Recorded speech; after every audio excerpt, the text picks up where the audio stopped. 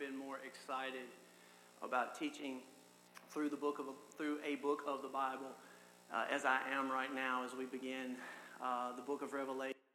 Sunday in January, we're going to kick it off.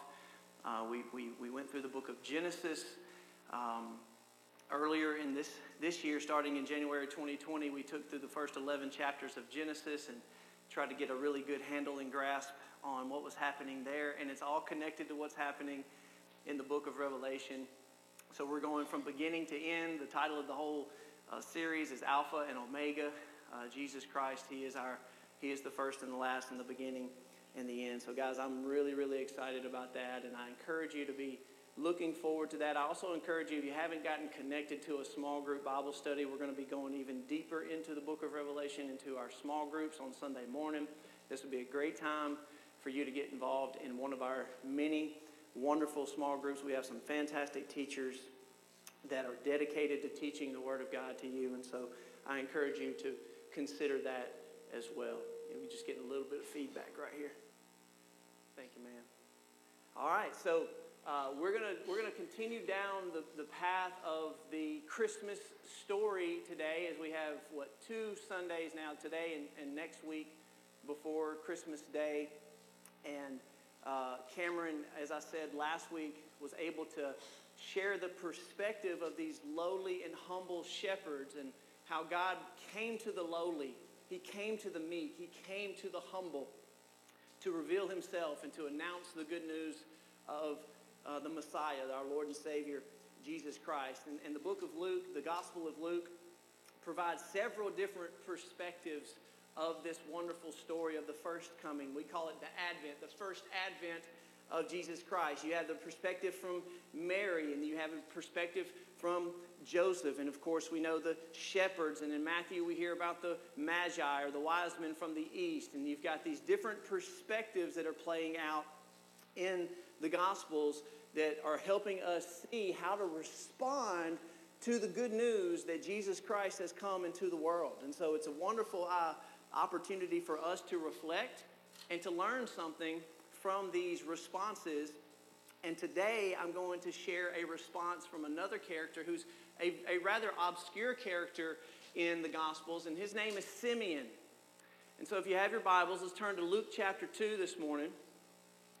And we're gonna learn a lot about this character Simeon, and I really believe he has got some fantastic, some very fascinating perspectives of the coming of the Lord Jesus, and also how we practically need to be prepared and need to respond to not just the first coming of Jesus, not just to His death, burial, and resurrection, which was all part and central to His coming, but also to His return.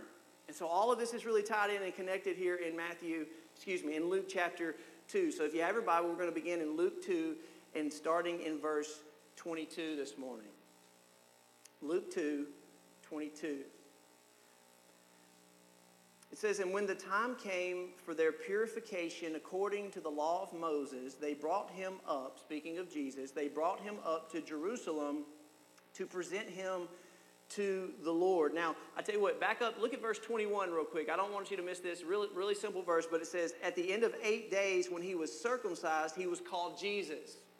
So they didn't name Him until the 8th day, which was according to the law of Moses and the custom of the Jews to circumcise every male child on the 8th day. And so they circumcised Him on the 8th day. He was called Jesus, the name given by the angel before He was conceived in the womb. So Jesus was circumcised. Now His parents are going to Jerusalem and to enter into the temple. There were rituals and rites that they had to go through in order to present Jesus to the Lord. And so it says that during the time of their purification, as it is written in the law of the Lord, every male, this is verse 23 now, every male who first opens the womb shall be called holy to the Lord. And to offer a sacrifice according to what is said in the law of the Lord, a pair of turtle doves or 2 young pigeons. So let's just stop right there real quick. What's really going on right here? So this is all tied back to the book of Leviticus. It's all tied back to the law that was given first to Moses on Mount Sinai, that was then given to the children of Israel. So here's basically what's happening. Every time a mother gave birth, when she gave birth to a male son, there was a 40-day period of purification.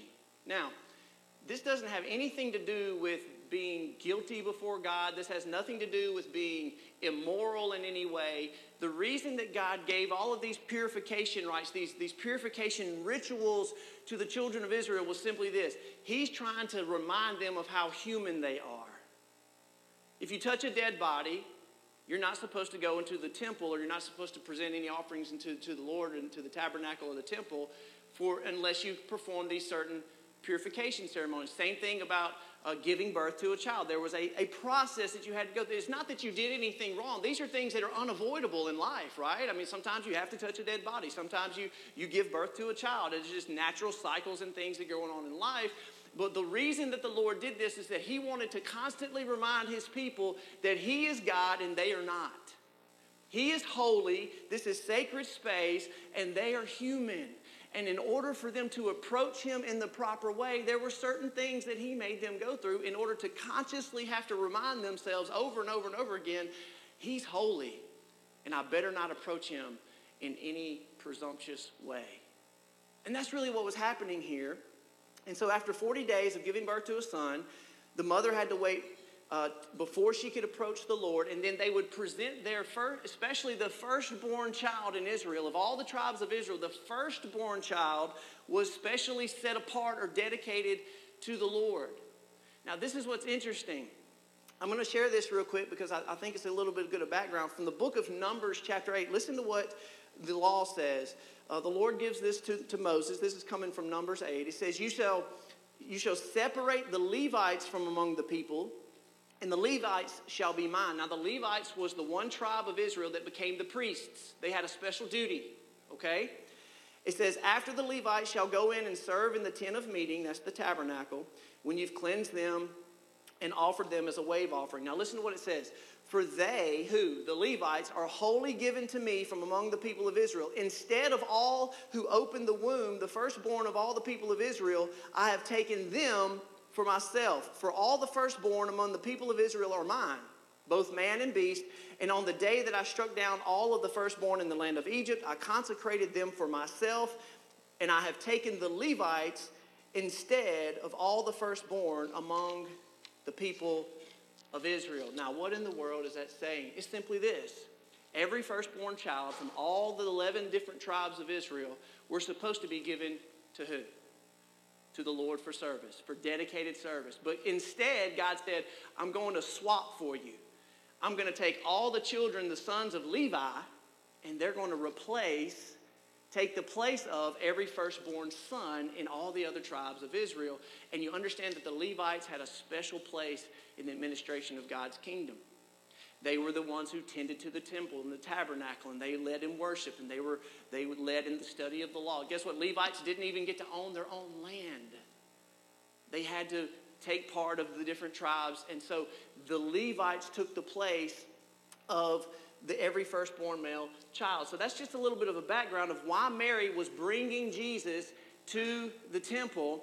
And so she's going in, and they're offering this sacrifice on behalf of their son to present him to the Lord. And it says they offered 2 what? Turtle doves. Okay? And that tells you the economic state of Mary and Joseph. Because if you didn't have enough money for a lamb, or you didn't have enough money for a ram, or any other type of other animal, the Lord would allow you to offer what? 2 pigeons or turtle doves. So they were very, very poor, and that's all that they could afford to offer to take this through the ceremonial ritual that was required. Now, I want you to understand something real quick. This is why I'm going into detail about this. It was imperative of the parents of Jesus to circumcise him on the 8th day and to present him to the Lord on the temple after the time of purification, because all righteousness had to be fulfilled in who? In Jesus. And these were things that he couldn't do for himself because he's just a what? A little baby. But from the time that he was born until the time he was nailed to that cross, Jesus was perfect in righteousness. He completely fulfilled the law of Moses to a T. He never disobeyed, broke a commandment, never did anything wrong, sinful. Everything he did was perfect in all righteousness. That's why when he went to John the Baptist, he said, hey, John, I need you to what? Baptize me. John's like, oh, man, you got this all mixed up. I'm supposed to be baptized by you. He says, no, I have to do this. Why? To fulfill all righteousness. Jesus had to fulfill all righteousness on our behalf. And so that's why it's so important that his parents, Mary and Joseph, they were faithful. They were they obeyed the laws of the Lord, and they obeyed God's law. And it's very important that they did this for Jesus because he could not do it for himself. So set the picture. They're in Jerusalem. They've got baby Jesus. He's just a little more than a month old. They're bringing him to the temple to present him to the Lord, as every mother was supposed to do for her firstborn son. And it's important, again, that Jesus was the firstborn son. That's a whole other discussion for another day. And as they walk into the temple, Mary has done her purification rites so that she can even enter into the temple, because remember, she had to be ceremonially cleansed before she could go in. She goes in, they bring baby Jesus, and all of a sudden, this guy comes up to him. And he takes the baby from him. Now, this is a bizarre situation. I don't know. They probably didn't know this guy. So let's find out who this guy is and why in the world is he taking their baby from them in this most important time of dedication to the Lord. Let's continue reading in Luke chapter 2, verse 25. Now, there was a man in Jerusalem whose name was Simeon, and this man was righteous and devout. Now, listen, he was waiting for the consolation of Israel. And the Holy Spirit was upon him. All right? And it had been revealed to him by the Holy Spirit that he would not see death before he had seen the Lord's Christ, the Messiah. And he came in the Spirit into the temple. And when the parents brought in the child Jesus to do for him according to the custom of the law, he took him in his arms and he blessed God. And he said, Lord, now you are letting your servant depart in peace according to your word. For my eyes have seen your salvation. Amen. That you have prepared in the presence of all peoples a light of revelation to the Gentiles and for glory to your people Israel. And his father and his mother marveled at what was said about him. So picture this scene as Simeon, this guy who's probably a stranger to Joseph and Mary. We don't know if they had any prior knowledge of him, but he takes baby Jesus in his arms. He's there in the temple, and he begins to pronounce this amazing prophetic blessing over their child. And again, nothing has been normal about the conception of Jesus, about the birth of Jesus, about all of the things that they have had to go through. And so this is just following suit about everything that is happening in the life of Jesus early on. And still, Mary and Joseph stand back and they're like, what is happening? This is amazing. Why is he saying these things? And so let's learn a little bit about Simeon this morning that's going to help you and me understand have a greater and a bigger view and understanding of who Jesus is. The first thing I want to share with you is that Simeon waited in hope for the consolation of Israel. And so must we. Now this word consolation, this phrase, the consolation of Israel. Guys, this is a very unique phrase that has a specific meaning attached to it. And so let's talk about what does it really mean that Simeon was hoping for, he was waiting for, this consolation of Israel. Well, this is the same word. The word consolation is basically the same word from which we get the word comforter or counselor. It's the same word that we use of the Holy Spirit. He is our paraclete. The paraklesis is this root word here in consolation. Used of the Holy Spirit. He's called our helper. He's called our comforter. He's called our counselor. He's our advocate. Okay? So that's what the root meaning of this word consolation means in general, but there's a specific meaning for this phrase, the consolation of Israel. Ultimately, what this means is that Simeon was waiting for the ultimate fulfillment of God's arrival to earth to heal, forgive, redeem, and restore Israel to himself through the person and work of the Messiah. This was an expectation. This was an anticipation of the Jewish people. Listen, for centuries. Can we just stop for a minute and pause and think about how the Jewish people, arguably, have been the most oppressed and persecuted people group that have ever walked the face of the earth? If you follow the history and the story of the Jewish people, guys, I'm just going to be honest with you. It is one tragedy after another. It is one war, one famine, one exile, one period of bondage. It is just one horrific tragedy after another. This is the history of the Jewish people. Think about it. Even as they went into Egypt, a small group of people under the leadership of Joseph, and yet as they grew into a great nation, they were put into bondage by the Egyptians and Pharaoh. And yet they're delivered out of Egypt only to go into the conquest, wandering in the wilderness for 40 years, entering into the land through the conquest, rebelling against God. You have the period of the judges where they rebel against God. They're judged. They're handed over to their enemies. They repent. They come back. You have this vicious cycle of rebellion and idolatry. The Israelites are constantly being judged for their unbelief. And then finally the kingdom splits into civil war. The northern kingdom carried into exile. Then the southern kingdom carried into exile. The temple is destroyed by the Babylonians, 586. Fast forward into 70 AD, even after Jesus, you have the temple destroyed again by the Romans. You have the Holocaust. You have the purging of the Jews all throughout history. It is just the most persecuted people group on the face of the earth. The story of Israel is the story of suffering. And when Simeon says he was waiting for the consolation of Israel, what he's saying is he's waiting for the day when there will be no more suffering, no more death, when God will do what? Wipe every tear from their eyes. And they will be no longer oppressed by their enemies, and they will no longer live in exile in a foreign land, but they will live in the kingdom of Israel underneath the kingship of their Savior and their Lord Messiah. Guys, that's what it really means for Simeon to be waiting for the consolation of Israel, because the consolation would mean that Jesus, the Messiah, will come and he will crush the enemy. He'll crush the head of the serpent. He'll destroy the enemies of Israel. He'll establish his kingdom, and he will establish the final age of rest on the earth, which is what we call the millennial kingdom, or the kingdom of God on earth. That's when God will dwell with his people, and he will be their God, and they will be his people.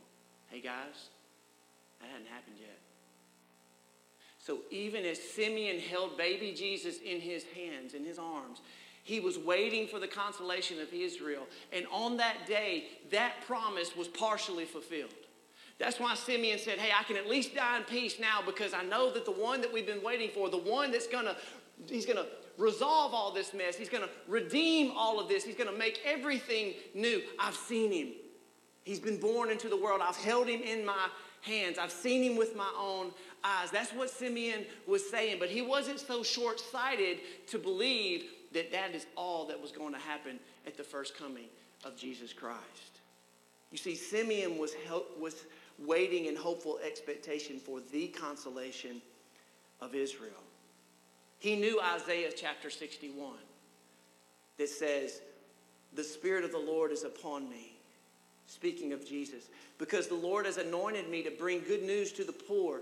He has sent me to bind up the brokenhearted. He sent me to proclaim liberty to the captives and the opening of the prison to those who are bound, to proclaim the year of the Lord's favor and the day of vengeance of our God, to comfort all who mourn and to grant those who mourn in Zion, to give them a beautiful headdress instead of ashes, to give them the oil of gladness instead of mourning. Now, guys, we spiritualize that passage. And there's truth in that passage, because did Jesus come to bring good news to the poor? Amen. That's what our responsibility is still to this day, to continue to share the good news. Did Jesus come to bind up the brokenhearted? Amen. Absolutely. That's what he has come to do. Did Jesus come to proclaim liberty, to set us what? To set us free from sin and bondage? Absolutely. But guys, a literal fulfillment of this passage that has not taken place yet. When you read something like Isaiah 61, you got to understand the Lord's not just talking about spiritually setting us free. He's talking about on the day of his vengeance, he's going to come and literally set people what? Free. They're going to be in prison. They're going to be in chains. They're going to be in exile. They're going to be in concentration camps like the Jews were in World War II. And Jesus is going to come and set them free and deliver them from prison on the day of his vengeance. You see, it's not just spiritualized. The day of consolation, the consolation of Israel, is the final day when Jesus comes to completely redeem us and save us and liberate us once and for all. Guys, that hasn't happened yet. That hasn't happened yet.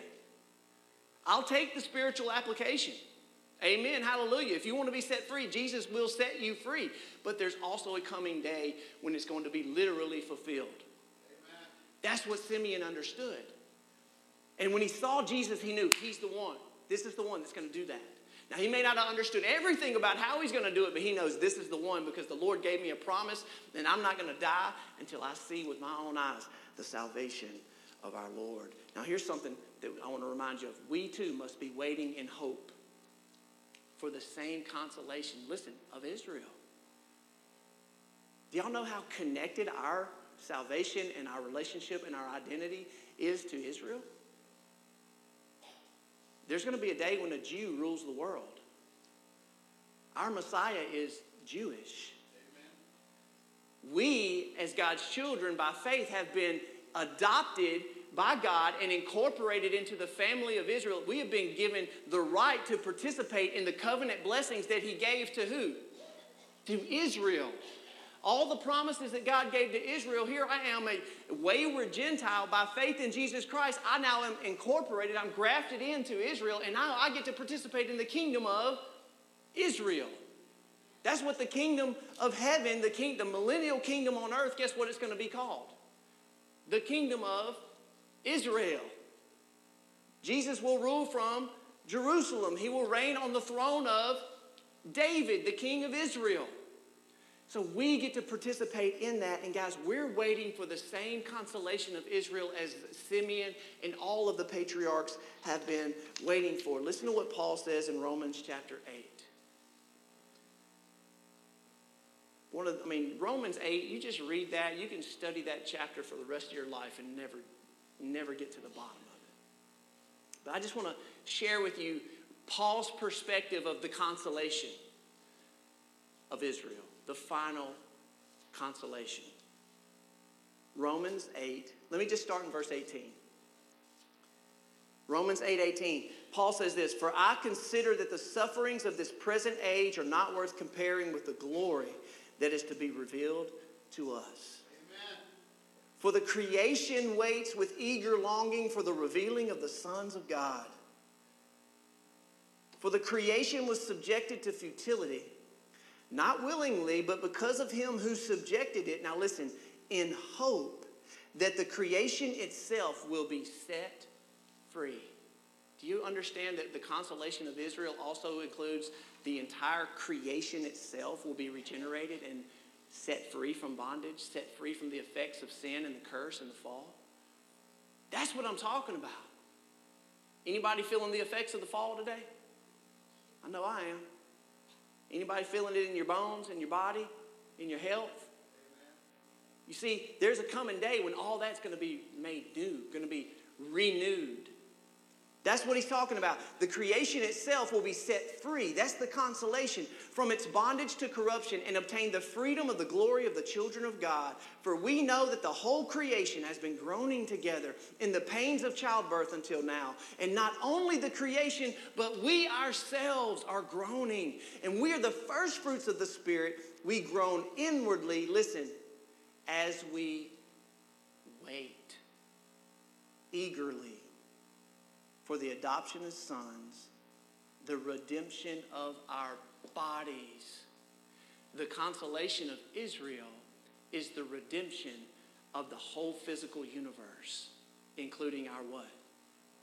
bodies. How's he going to do that? It's called the day of the resurrection. That's what we're waiting for. Now listen to what Paul says. This is what we need to focus on. For in this, in what? In the consolation of Israel, in the resurrection of the dead, in the coming of Jesus Christ, in the revealing of the sons of God. In this hope we are saved. Now, hope that is seen is not hope. For who hopes for what he sees? But if we hope for what we do not see, we wait for it with patience. Waiting may be one of the hardest things that we will ever do. Because there's always going to be this sense of discontentment in our hearts. Guys, we're groaning inwardly because we know that something's just not quite right. We want God to fix it. We want God to change it. We want God to make it better. Guess what, guys? He will. He has promised to do that. Amen. And so we wait in hope with expectation that there is coming a day for the consolation of Israel when Jesus returns. Simeon was hoping for the consolation of Israel, and he was privileged enough to see him. See, the consolation of Israel ultimately is a person. And Simeon was holding him in his hands that day. And one day we're going to behold him when he comes. And we wait for that day in faith, and we wait patiently. Now, the second thing I want to show you is that Simeon lived to see the promised salvation of his God. So can we. Let me say that again. Simeon lived to see the promised salvation of his God. So can we. Look at what it says. Simeon holds Jesus in his hands, and he says, Lord, now you're letting me die in peace. That's what he's saying. Lord, finally I can go in peace. I can rest. God had given Simeon a special promise, guys. This was a unique promise, to say the least. Look at what he says. For my eyes have seen your Yeshua. My eyes have seen your Jesus. The name of Jesus, what's it mean? Salvation. His Hebrew name, Yeshua, Joshua, Yeshua. It means the Lord saves, or the Lord is salvation. You see, he's holding him up. And remember, they named him Jesus on the day when he was circumcised. And now Simeon's holding the baby whose name means salvation. And he says, my eyes have seen your salvation.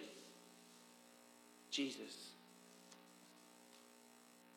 See, God had given Simeon a promise that he would not die until he laid his eyes on the Savior, on the Messiah.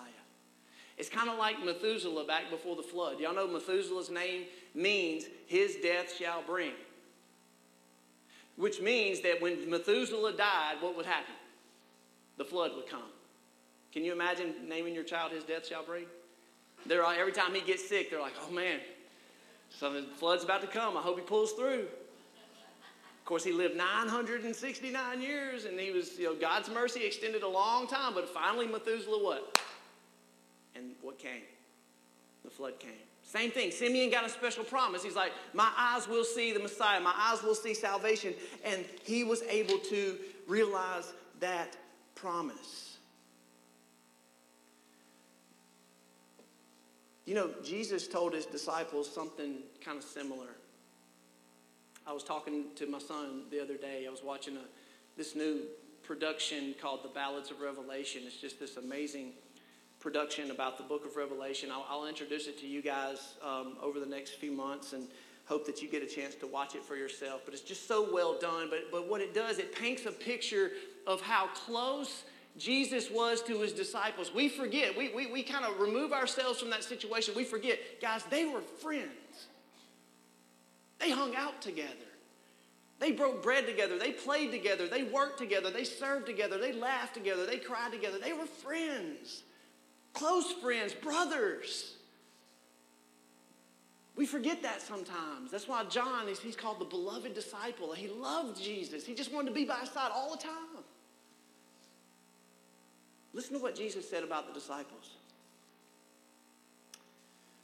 He said, all things have been handed over to me by my Father, and no one knows who the Son is except the Father, or who the Father is except the Son, and anyone to who the Son chooses to reveal him. And then turning to his disciples privately, listen to what he said. Blessed are the eyes that see what you see. For I tell you that many prophets and kings desired to see what you see and did not see it, and to hear what you hear and did not hear it. You think the disciples took for granted just a little bit about what was happening? Just a little. They didn't really fully understand maybe till after the death, burial, the resurrection. Then they started to process, wait a minute. We were living and walking and, with the Messiah, with God incarnate, like it really hit home. But Jesus was trying to tell, hey guys, you don't understand. Your eyes are blessed to see what you get to see. There are many generations that would hope to live to see what you see and to hear what you hear. Kings and prophets like David and Samuel and Moses, they didn't get to see what they saw. But Simeon, he got his promise. He got to see, and he knew it. And he embraced it, and he reveled in the moment. He cherished the moment when he was able to pick that baby up and look at him in his eyes and say, this is the Messiah. Now let's make this really practical today. I'm going to ask you a couple of questions. What's the deepest prayer right now in your heart?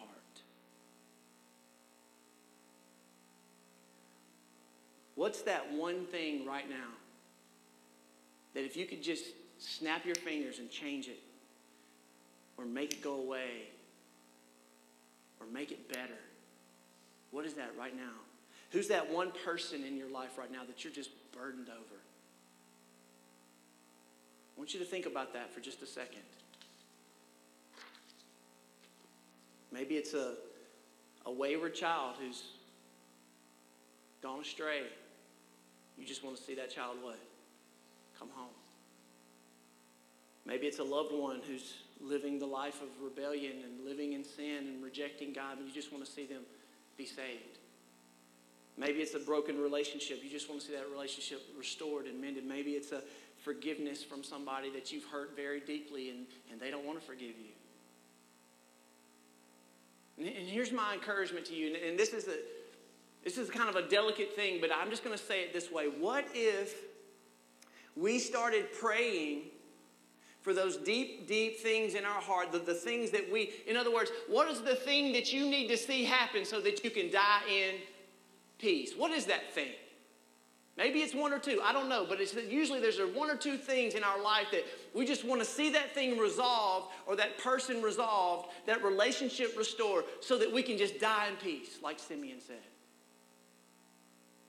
And what if we started praying so fervently, fasting so fervently that we started believing God so much that he would give us that promise? That he would give us a promise that, you know what? Before you die, I'm going to do this for you. You're going to see this happen. I'm not talking about name it and claim it. I'm talking about submitting ourselves to God in such a way, believing in the power and work of God, that having faith in the Almighty God who can move mountains, that if we turn those things over to him and we truly surrender those things to him and we truly desire that and plead with him and beg our Heavenly Father to please work on our behalf, that he would give us a promise that, you know what, before you die, I will let your eyes see what you pray for, what you need, what you want.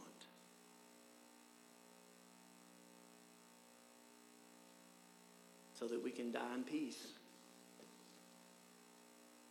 I started asking myself a little bit of those same questions. And, I'm blessed. Things aren't perfect.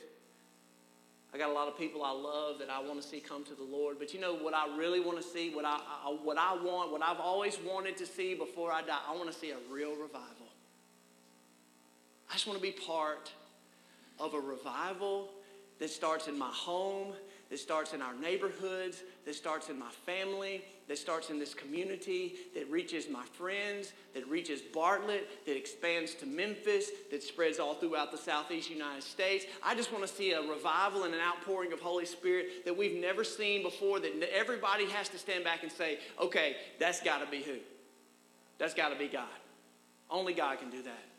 Only God can save people like that. Only God can change people like that. Only God can transform lives like that. Guys, that's my prayer. If I can just die in peace, if I can just live to see the day that before I die, that there's just an outbreaking and an outpouring of the Holy Spirit and I see a true revival. And that God will just let me be a little bitty part of it. I don't have to be a big part of it. I just want to be a little part of it. What's that prayer? What are you trusting God for? What do you need to see so that you can die in peace? Guys, that's what we need to be praying for. I don't know what kind of deal Simeon had with the Lord. I don't know if he had some kind of special promise, but I guarantee you he was praying. He wanted to see the Lord before he passed. And God answered that prayer and gave him that promise. Amen? What a blessing. The last thing I'll share with you is that Simeon understood. See, this is why he's a man of wisdom beyond, I think, his immediate context, because he understood something. Simeon understood that Jesus had to bear the cross before he could wear the crown. How do you know that? Listen to what he said. So he blesses them. He blesses Jesus. He says, my eyes have seen the salvation of the Lord. His parents marvel at what's happening. I look at verse 34. And Simeon blessed them, his parents, Joseph and Mary. And he said to Mary, his mother, behold, this child is appointed for the fall and rising of many in Israel, and for a sign that is opposed.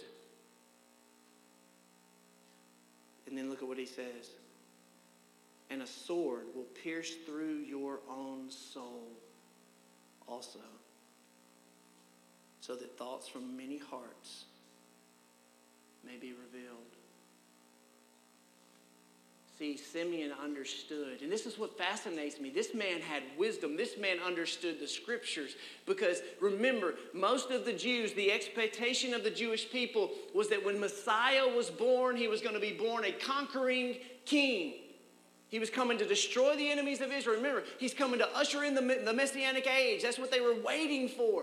But if you read the scriptures carefully, like Isaiah 53 and Psalm 22, and you begin to study the scriptures prophetically, and you look at the Passover lamb and all of the pictures in the Old Testament, see, Simeon understood something that many of the Jews of his day did not. He knew that Jesus had to be born to die. That before he could wear the crown, he had to bear the cross. He said there's going to be a sign that is opposed to this child. You know what sign I think that sign is? It's the sign that we have on every church, around your neck on a necklace, that you hang on your wall at home. It's the cross. The cross is the sign of opposition. Crucify him, nail him to a cross, as we would all have been shouting in that day. I know I would have been. See, there's going to be a sign opposed to you, Jesus. Then he looked at Mary. I believe he looked right into her eyes and he said, and there's going to be a sword that pierces you straight through too. And what was he talking about? The death of Jesus. Who was there at the cross?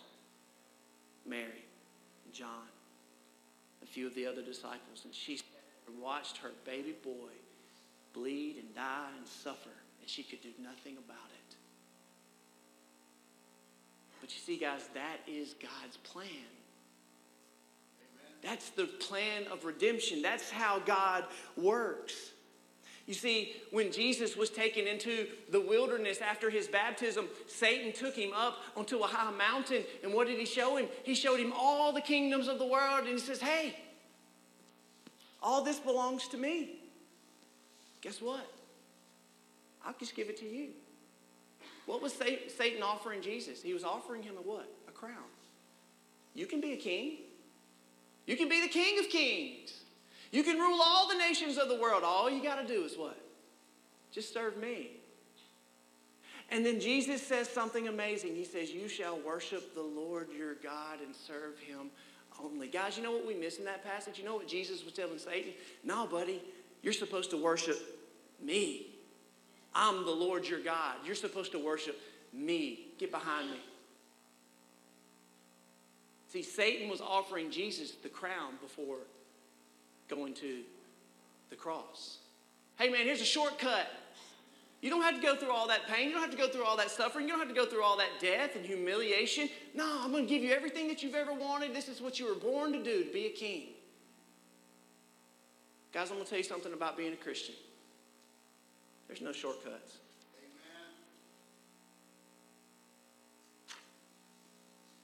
The plan of redemption has always been that Jesus Christ would bear the cross. He had to come to suffer and die. He had to be the atoning sacrifice for our sin. This would be the mystery of the gospel that many people did not understand until after his death, burial, and resurrection. The disciples finally got it. They started preaching Christ and him crucified. We understand that this is the sword of division, the sword of Jesus. He said, I didn't come to bring peace into the earth. I came to bring a sword.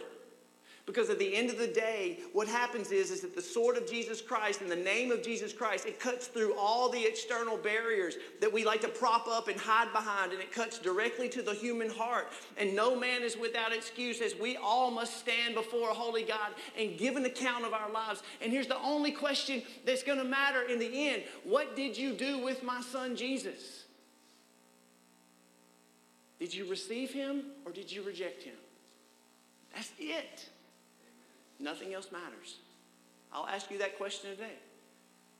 If you were to stand before an holy God right now, today, this very day, and he asks you that question, what have you done with my son Jesus? Could you truthfully and confidently know, because he knows your heart, could you look at God and say, I've put my faith and trust in Jesus Christ, and by his blood alone am I here? Amen. Can you say that? Because that's all that matters. That's all that matters. Guys, listen, there's no alternative route. There's no easy way. There's no shortcut for the Christian life. If we want to receive a crown, we're going to have to take up our cross. Isn't that what the cost of discipleship is all about? You must deny yourself, take up your cross, count the cost, and follow me. And Jesus said, it's going to cost you. You're going to be persecuted. You're going to be ostracized. You're going to be humiliated. You're going to be attacked. You're going to go through tribulation. You're going to suffer all of these things in this life. But as we share in the sufferings with Jesus, we may also share in his glory. Amen. We may also be glorified with him. Think about that for just a second.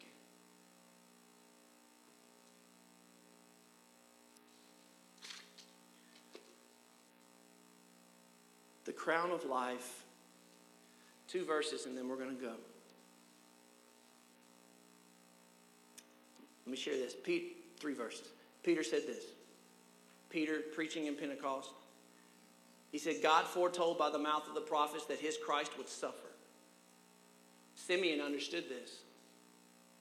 He thus fulfilled, repent therefore and turn back that your sins may be blotted out, and that times of refreshing may come in the presence of the Lord, and that he may send the Christ who is appointed for you, Jesus, listen, whom heaven must receive until the time for restoring all things.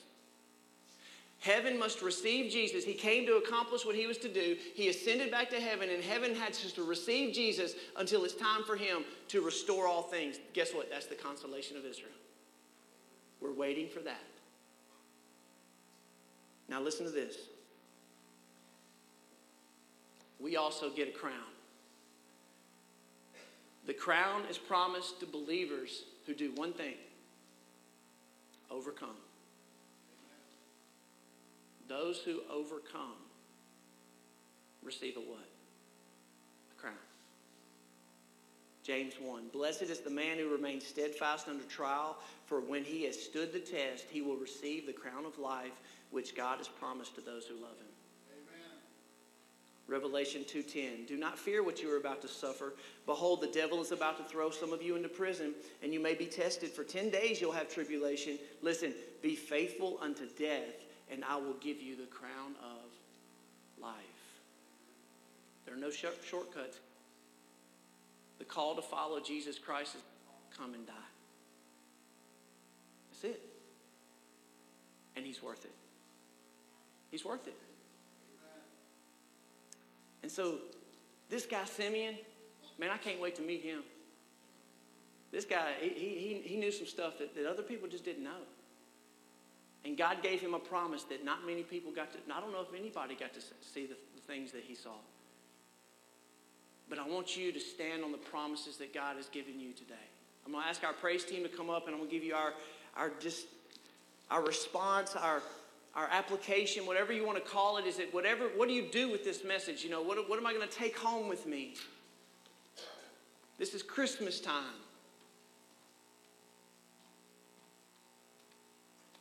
And I would just say it this way. I'm going to say it this way. Romans 8. Remember I talked about Romans 8 a little bit earlier? Romans 8 says this. If God be for us, who can be against us? For if God, listen to me, if God did not spare his only Son, but freely gave him up for us all, will he not also give us everything? You see what I'm saying? He already gave everything. What more can God give? He gave himself. So all of the struggle and the problems and the things in our life that we fret over and worry about and struggle with and wrestle with, guys, God has already given you everything and even more. And so that's the promise of God that we have. And I pray that whatever it is that you need to see before you die so that you can die in peace, I pray that God will grant that promise to you. And so as we go into our time of response, our time of invitation, I'm going to step back up here on the guitar. We're going to close out on one more song. But I want that to be the prayer of your heart today. That just as Simeon was able to see what God promised him and die in peace, I want us to be able to see what we desire, our deepest desire, so that we too are able to die in peace. Amen? Amen. Will you pray? Bow your heads. Father, we give you the glory. All power and honor belongs to you. And Father, I know there are many hearts in this room who are hurting, who need to be reminded that you are good, that your love endures forever, that you are able, you're mighty to save, faithful to provide, Lord. And I pray for everyone in this room, Father, that if they need to know you and trust you for the very first time, that they would find and they would see your salvation. That, Lord, we can know and see your salvation even now through your Son, Jesus Christ. And so, Father, I just pray that as we sing, that your people would respond accordingly. For it's in the wonderful and powerful name of Jesus that we do pray. And all God's people said, amen.